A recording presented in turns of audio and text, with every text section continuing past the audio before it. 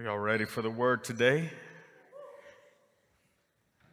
All right, I got my amen corner right here. Nobody else preaches with me. Thank God for some Red Bull. All right, y'all doing all right today? Good. I talked to you on Sunday about 6 ways that we get ourselves into the cave. And for those of you that were not here, let me just quickly tell you, we dove into the serious topic of depression and what that looks like in our lives. It's an issue that we confront. It's an issue that we all face. I texted one of my pastor friends who asked me how service was on Sunday. I told him what the topic that we covered, and he told me, he goes, you can use me as an example. Because I've been through the season, you know, when you're just like, you feel blue and you don't even know why you feel blue. And everything around you, everything around you is positive and you should be happy.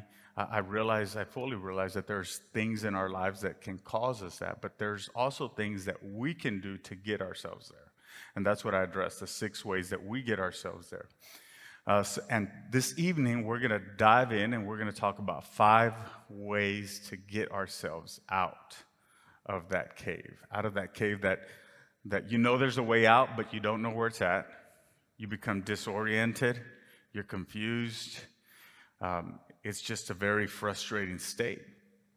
And I'll say once again what I said on Sunday. I very much realize and accept that there are some of us in this place that we are on medication because that's just the way our body functions. And you are perfectly fine. There's nothing wrong with you. I wear corrective lenses, like I told you. I didn't do it on purpose. I promise you. I mowed the lawn earlier today. It's a long story. I'll explain it later. But my contacts were not cooperating with me. But I work corrective lenses. And just as the eye is part of my body, your mind is part of your body. And just because you are on an antidepressant doesn't mean you lack faith. That's just the way your body is. And we're here to help each other. We're here to support each other. You're not alone. You're not alone. Because the truth is that we can all get lost, amen, in a wilderness of just tangled emotions. And talked to you when you just ask yourself, what's going on with me? Well, why do I feel this way? Why am I feeling like this? Absent of something occurring in your life, but sometimes you just disappear into a moment of darkness. And just it's a deep depression, and you wonder and you ask yourself, why isn't my faith strong enough to help me through it? Why isn't my faith strong enough for me to overcome this? I want to remind you that you're not alone, that even in the darkness, even in your dark moments, God meets you there. God meets you there. He loves you that much.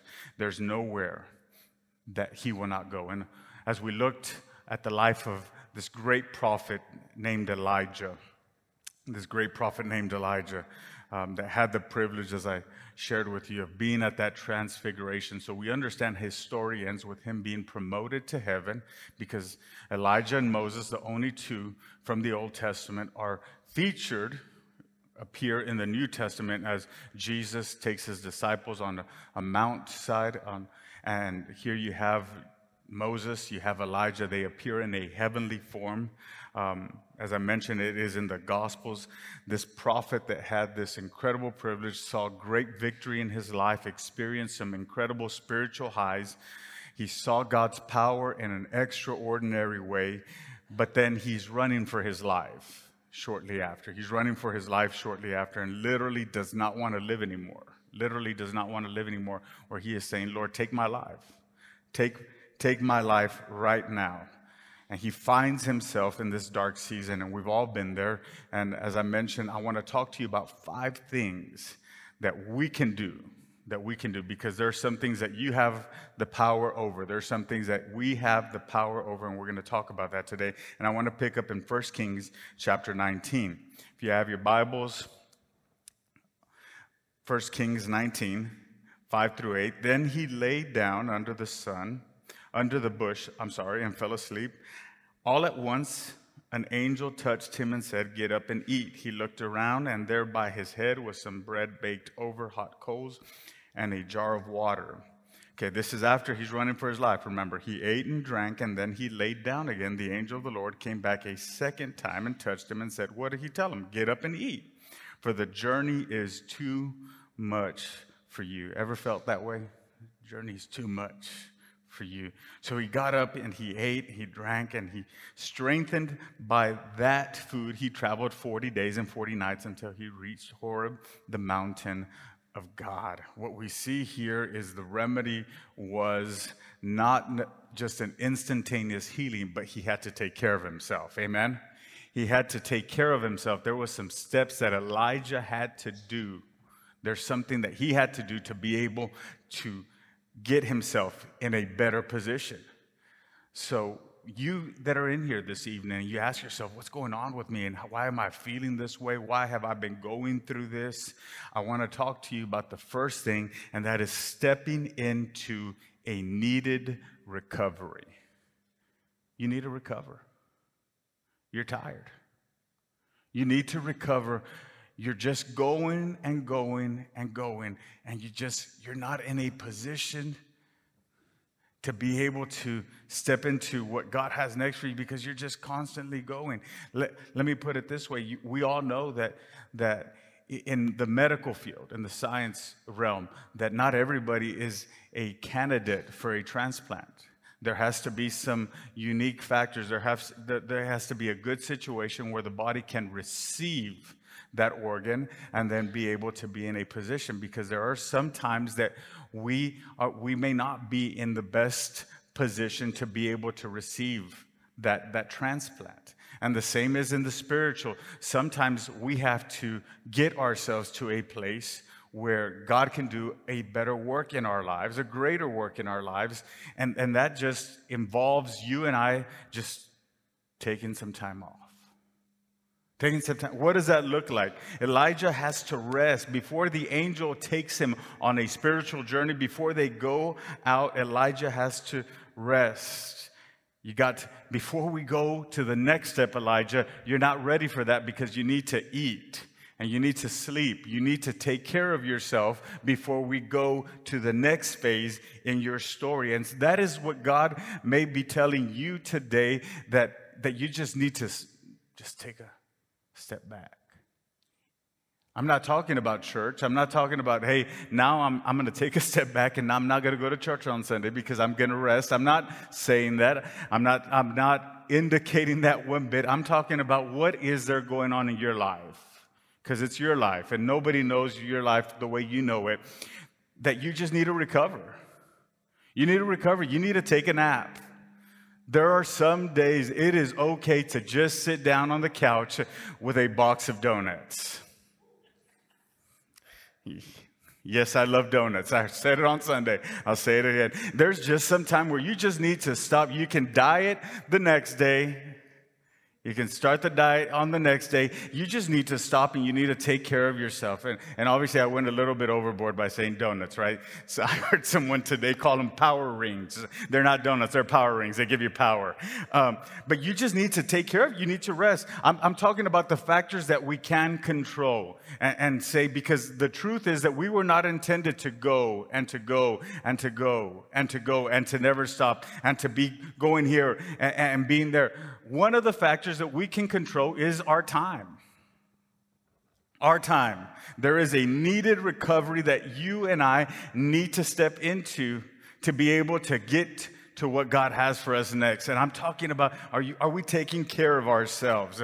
Because could it be, because I've heard people say this, and maybe you have too, I'm so tired of always burning the candle on both ends, and I can't even make ends meet. And I'm always just going, and I can't find rest for my soul. I can't find rest. But what did I tell you on Sunday? Ecclesiastes 4:6, that better is one handful with tranquility than two handfuls with toil and chasing the wind. You try chasing the wind.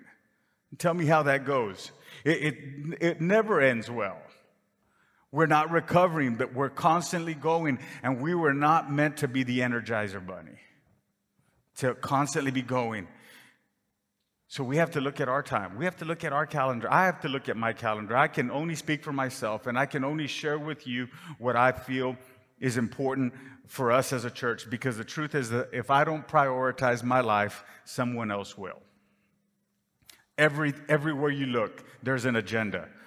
Companies have agendas, restaurants have it. There's always something going on. And if I don't prioritize it, and if I don't take care of what is important for my life, for my family, somebody else is going to do this. Look what Moses said in Psalms 90. He said, "Teach us to number our days and recognize how few they are." How few they are. Help us to spend them. That's what he says. Help us to spend them as we should. That's a question I have to ask myself. 1 Kings, let's jump back into 1 Kings 19. There he went into a cave and he spent the night. Okay, we see this. Elijah's doing this. And the word of the Lord came to him. "What are you doing here, Elijah?" He replied, "I have been very zealous for the Lord God Almighty. The Israelites have rejected your covenant. They have torn down your altars. They've put your prophets to death with the sword." So he's just complaining. Right? He's just listing everything that is going wrong. "I am the only one left, and now they're trying to kill me too. The Lord said, 'Go out and stand on the mountain in the presence of the Lord, for the Lord is about to pass by.'" Can you just imagine this moment? For all you visual learners in the room, imagine this with me, that then a great powerful wind tore the mountains apart and shattered the rocks before the Lord, but the Lord was not in the wind. After the wind, there was an earthquake, but the Lord was not in the earthquake. After the earthquake came a fire, but the Lord was not in the fire. That's earth, wind, and fire right there. And after, that's where it started. And after the fire came a gentle whisper.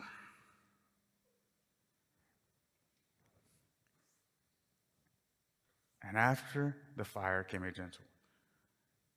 The presence of God is so gentle, and we often look for it in an elaborate and loud way. But the second thing that we need to do is, after you step into a needed recovery, the second thing is you need to step into a God encounter. That's what Elijah did. So he recovers, he rests, he eats, he takes care of himself, then he comes into a God encounter. Somebody put it this way: we look for the dynamic, but God is in the intimate. We look for the dynamic, but God is in the intimate. What does Psalms 46:10 say? 46 and 10 say? It says, "Be still and know that I am God." Be still and know that I am God. Be still and know that just to know who he is, just to recognize who he is. And one of the ways that we do this is through worship. One of the ways that we do this is through worship. That the Bible lets us know in John chapter 4 that the Father seeks worshipers. And sometimes you may feel frustrated and say, "You know what? I just can't seem to find God. I can't seem to find him." Well, worship and he will find you. He seeks worshipers. He will find you. Find yourself. So how does this look like in our lives? Find yourself a worship song. Find yourself a worship. Get a playlist together and make time to seek God. Because the truth is, I can ask this question to myself, and you could ask it to yourself, that what are we feeding ourselves? What are we feeding? What kind of music am I letting into my spirit? And can I pinpoint if that is affecting the way I act, affecting the way I react, affecting the way I am able to cope with something? Because the truth is, if I listen to a sad song, I immediately become sad. The truth is that but it is incredible what worship can do to us. I have 3 brothers. I grew up, there's 4 of us total. It was a crazy house. God did not have mercy on my mother by giving her any daughters. But the youngest one, I will say in front of you that he is probably the best of us. He graduated from high school, and right around that time, Desiree and I are getting married. I'm moving to West Texas from the Rio Grande Valley, and when he could have been at graduation parties, he was helping me pack. He just puts others before himself, and he's always been like that. He's had a gentle and kind spirit. And I'll never forget, I came home one day and my mom said, John, Jason was in a bad mood today. And when you heard Jason was in a bad mood, it was like cows were flying or something like, it was just so out of the ordinary for Jason to be in a bad mood. And, but what's funny, it made me laugh, but it was true. Jason said this, yes, I was. He said, but then I began to hear the songs of the Lord and my soul rejoiced. And I laughed at that moment because he sounded so articulate, but it's true. The fact is that when I get into a moment of worship, it can change my perspective because I stop looking at my problem and I begin to look at the promise keeper. Amen. Seek God. It's incredible how worship can change the atmosphere because God's word says in Isaiah that he says you can bring your cloak of heaviness, that heaviness that you feel on you. And he says, and I'll give you a garment of praise. God will meet you there. He says, it's okay. You can give me the worst of you. He says, and I'll give you the best. He goes, I'll give you a garment of praise. You can be revived in his presence. Look what David said in Psalm 73. He said, when I tried to understand all this, he's going through a hard time. He's going through a difficult season. He said, it troubled me deeply. He says, he's talking about, he's just letting us know his pain. But then he says this, till I entered the sanctuary of God, till I got here. That's why he said, I was glad when they said unto me, let us go into the house of the Lord. I wasn't mad. I wasn't sad. I was glad when they said unto me, let us go into the house of the Lord. If you find yourself in a dark place right now, get a God encounter. Let God work in your life. And I promise you, you will see some incredible change. You can listen. You can pick the songs. But all of a sudden, when you start worshiping the Creator, something begins to happen in our lives. In 2 Kings chapter 3, the prophet that succeeded Elijah named Elisha, the Bible tells us that he was looking for clarity in that moment. And in 2 Kings chapter 3 verse 5, the Bible tells us that Elisha says, bring me a harpist. Bring me a harpist. And all of a sudden, a harpist walks into the room, and as he begins to play, the Bible says that the hand of the Lord came upon Elisha, and he was able to provide clarity. There is something that worship can do. I'm telling you, we have to be careful what we listen to. Yes, absolutely. But more importantly, we have to get to a place where we can worship on our own, that I can worship him in my darkness. I can worship him in my loneliness. I can say, you know what, God, I know I'm going through this right now, but I know you're still with me. I know that I am never forsaken. I know that I am never alone. Worship can change the atmosphere. It can change the environment. It can change your mood. It can change your outlook, and it can change your perspective. Get yourself some Spotify playlists with some worship music on there and see what takes place in your life. All of a sudden you begin to say, you know what? There is no mountain that he cannot move. Or I've seen him do it, and I know he'll do it again. Or you can say, I know that you are Jireh, that you are more than enough. And it doesn't matter what my situation looks like. I know who you are. I know who you are. Hallelujah. 1 Kings chapter 19. It can change. I want to give you some tools that you can take and put in your toolbox. You choose the song, but let it worship God. You choose the song, but let it glorify God, and see what happens in your life. 1 Kings chapter 19, again, 13 through 14 says, when Elijah heard it, he pulled his cloak over his face, and he went out and he stood at the mouth of the cave. Then a voice said to him, what are you doing here, Elijah? He replied, I've been very zealous for the Lord. So once again, you see this again. The Israelites have rejected your covenant, torn down your altars. They've put your prophets to death with the sword. I'm the only one left. And now they're trying to kill me too. So at this point, after he recovers, after he has a godly encounter, that God was in the whisper, he loses his confidence. He loses his confidence. The threat from Jezebel threw his life into a completely different situation, seeing God's power work in an incredible way, and then all of a sudden finding himself in this low moment. He lost his confidence because he bought into a lie. He bought into the lie that was coming after him. It reminds me of the book of Genesis when Joseph, you know the story, when they took him and they ultimately sold him to Egypt, even though they plotted to kill him. They took his coat. You remember the coat that was given to him by his father Jacob, the coat of many colors. They killed an animal. They took the blood of that animal. They put it on that same coat that belonged to his second youngest son, and they bring it to Jacob. If you'll notice their choice of words, they never said, Joseph's dead. They presented this information to him. And all of a sudden, Jacob makes his own conclusion and says, Joseph is dead. He draws his own conclusions from the information that he has available. How many times have we drawn our own conclusions? How many times have we diagnosed ourselves from something we're feeling and something that we read on the internet? It could be this. Well, it could be a whole lot of things. That's the truth. But how many times have we bought into a lie and it robs our joy? And it steals our confidence.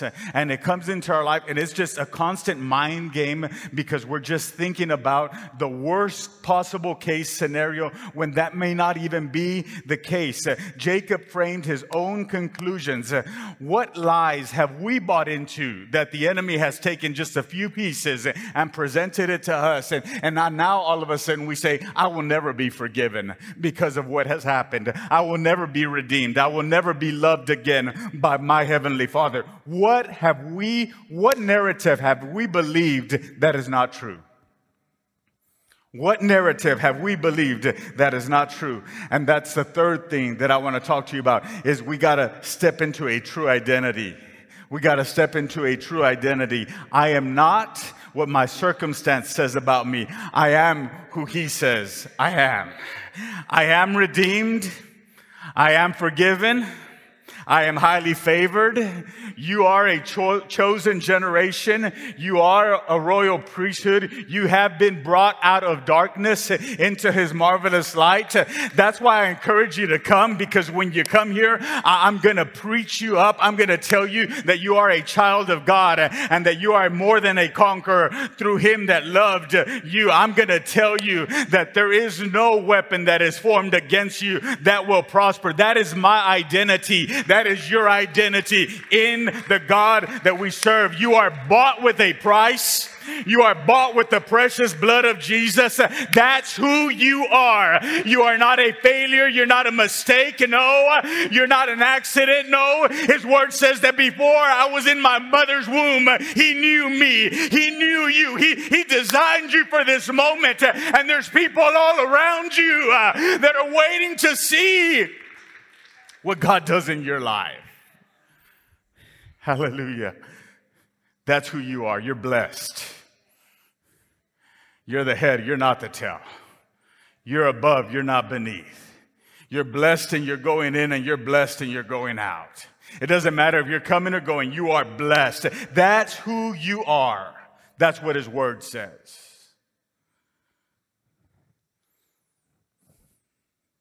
Eleanor Roosevelt said that no one can make you feel inferior without your consent. No one can make you feel inferior without your consent. I'm not going to give anybody the license to make me feel inferior. Don't give anyone the license to make you feel inferior. You are chosen by God. The Lord said to him, go back the way you came and go to the desert of Damascus. When you get there, anoint Hazael, king over Aram, and also anoint Jehu, son of Nimshi, king over Israel, and anoint Elisha, son of Shaphat, from Abel Meholah, to succeed you as prophet. Jehu will put to death any who escape the word of Hazael, and Elisha will put to death any who escape the sword of Jehu. Yet I reserve, this is God talking to Elijah. He said, I reserve 7,000 in Israel. So when Elijah's saying, I'm by myself, there's nobody left. I'm the only prophet. Look what comes to him. I reserve 7,000 in Israel, all whose knees have not bowed down to Baal, and whose mouths have not kissed him. And what takes place after this, after he has a moment of recovery, and after he has a God encounter, and after he finds his identity, then he is able to step into a new assignment. So what does that mean? That means having purpose. That means finding our why. That we were created for him, by him, and for him. That we got to find our meaning. Secular sociology will tell us that there is nothing more powerful than a project. Having a project gives people meaning. It gives them purpose. It gives them just the tenacity to keep on going. To know that until we step into that moment, until we step into our purpose, that sometimes life will just seem meaningless. And people will ask themselves, what am I here for? What am I here for? But can I tell you that God called us to do something that matters with our lives? God called you to do something that matters with your life. Proverbs 29:18 says it best, where there is no vision, the people perish. Yet we have to have an understanding of who we are. Viktor Frankl, who helped people survive through the Holocaust, said people have enough to live by, but nothing to live for. We can survive. We can go through the motions. We have enough to live by, but nothing to live for. They have the means, but no meaning. They have the means, but no meaning. We need to work in our purpose. Paul tells the church in Corinth in 2 Corinthians 4, he says, therefore we do not lose heart. This is Paul. He's been shipwrecked. He's been snake bitten. He's been rejected.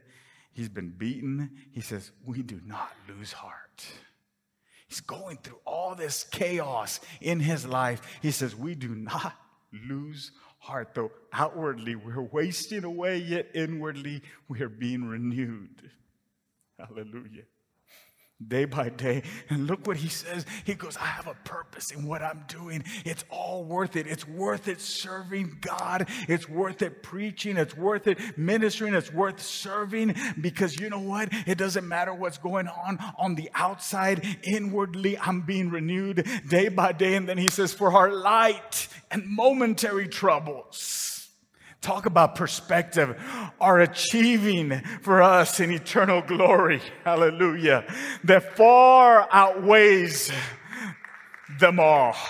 So we fix our eyes, this is what he says, so we fix our eyes not on what is seen, but on what is unseen, since what is seen is temporary, but what is unseen is eternal. Paul found purpose in the God that called him, in the God that set him apart. Paul found purpose and said, you know what? It doesn't matter what takes place. I know that God has called me.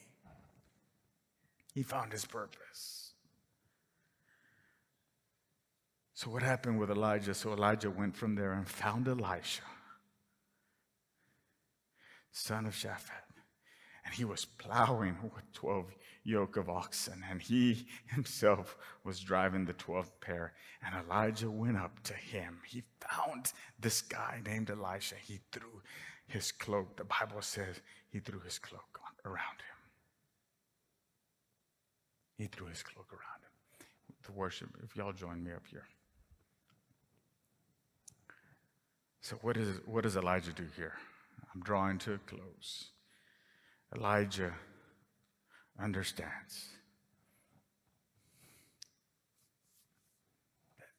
that I don't have to do this alone. So Elijah, after he sees Elisha, the last thing that I'm going to share with you today on this is he steps into a relational strength. He steps into a relational strength to have somebody there by his side, to have somebody there that can go through life with him, to have somebody there that he can serve with I said it once, I'll say it again, I'll keep saying it. You weren't designed to go through life alone. You weren't designed to live this out on your own. You weren't made to do it. That's why we tell you, join a small group. That's why we have a free market small group, which means you can come and just get together through different avenues. Meet at a coffee shop. Meet at someone's house. We tell you because we want you to be there with someone that you can just say, hey, can I tell you what's really going on inside me? Can I tell you that I'm really lonely right now? Can I tell you that my heart's heavy because of what's taking place at work? Can I just tell you, you not judge me, that you could just find someone? And I'll tell you what that looks like. You're not going to find any judgment here. You're going to find, oh, you too? I know what that's like.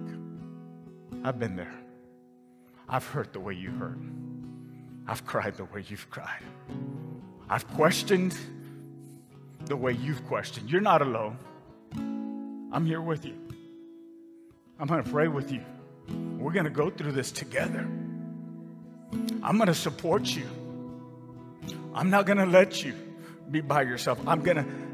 We need a support system. We need a support system. We need people that can surround us. Proverbs 27:17 says, as iron sharpens iron, so one person sharpens another. Ecclesiastes 4:9-10 says that two are better than one because they have a good return for their labor. If either of them falls down, one can help the other up. I don't know about you, but I want somebody there to help me up. We all fall. We all fall, and we need somebody there to help us up. I need somebody there that's not going to judge me, that's not going to criticize, someone that's going to help me up, someone that's going to help me, someone that's going to be able to build me up, to help me. I need someone to help me up, but pity on anyone who falls and has no one to help them up.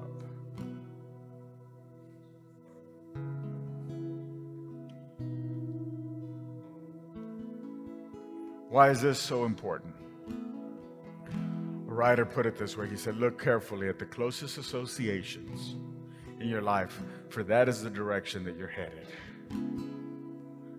Look closely at the associations in your life, for that is the direction that you're headed.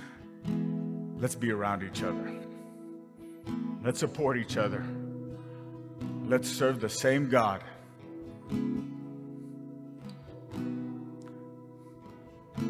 God, today He wants to remind you. He wants to remind you that He loves you enough and He cares enough to help you up. Whatever you're facing, whatever you're going through, whatever the struggle is, God knows. But know that there's people here that love you. Know that we're here for each other. And we're all in this together. Let's pray. Father, thank you today. Thank you today that you remind us with your word. Thank you that you remind us that there may be times in our lives, that there may be moments where we just lead ourselves astray, where we go and we're just questioning things, and we're just in a moment where it seems like all the walls are caving in. God, thank you that you see me in that moment. Thank you that your love still reaches me in that moment. Thank you that your love still pulls me up. God, I thank you today for your word that comes to remind us of who you are. God, I thank you today for your word that comes to remind us that though there may be things that we do in our lives that can lead us into a cave, God, I thank you today that your word comes to remind us afresh and anew that we can get out We can get out of the cave. We can live the life that you called to live us. God, right now I declare your word to be true, that you came to give us life and to give it to us abundantly. God, we recognize that the thief does come to seek, to kill, to destroy, God, but we recognize that greater is he that is in us than he that is in the world. God, right now I declare that word to be true. God, for every mind that has been in turmoil, for every heart that has been shattered, for every spirit that has been fragmented, for every relationship that has been mended, that has been broken, God, I thank you right now that there is restoration in you. I thank you, God, that for every family that seems separated, that seems distant, through situations that have occurred, through choices that have been made. God, I thank you that there is hope in you, that there is restoration in you, that we can experience, God, your fullness in our lives. I right now, God, I come against everything that would want to make anyone feel inferior in this place. God, I come against everything that would want to weigh us down. Lord, that you would step into our lives right now, God, that you would walk in, God, and be able to work like only you can work. God, I thank you for peace that is flooding minds right now. I thank you for peace that is flooding hearts. I thank you for peace that only comes from you, that the peace of God that surpasses all understanding would guard our hearts right now, God. In this moment, I thank you. I thank you, God, and we exchange our cloak of heaviness. We exchange our cloak of heaviness for a garment of praise. We lift you up today, and we worship you in this place. In Jesus' name, amen.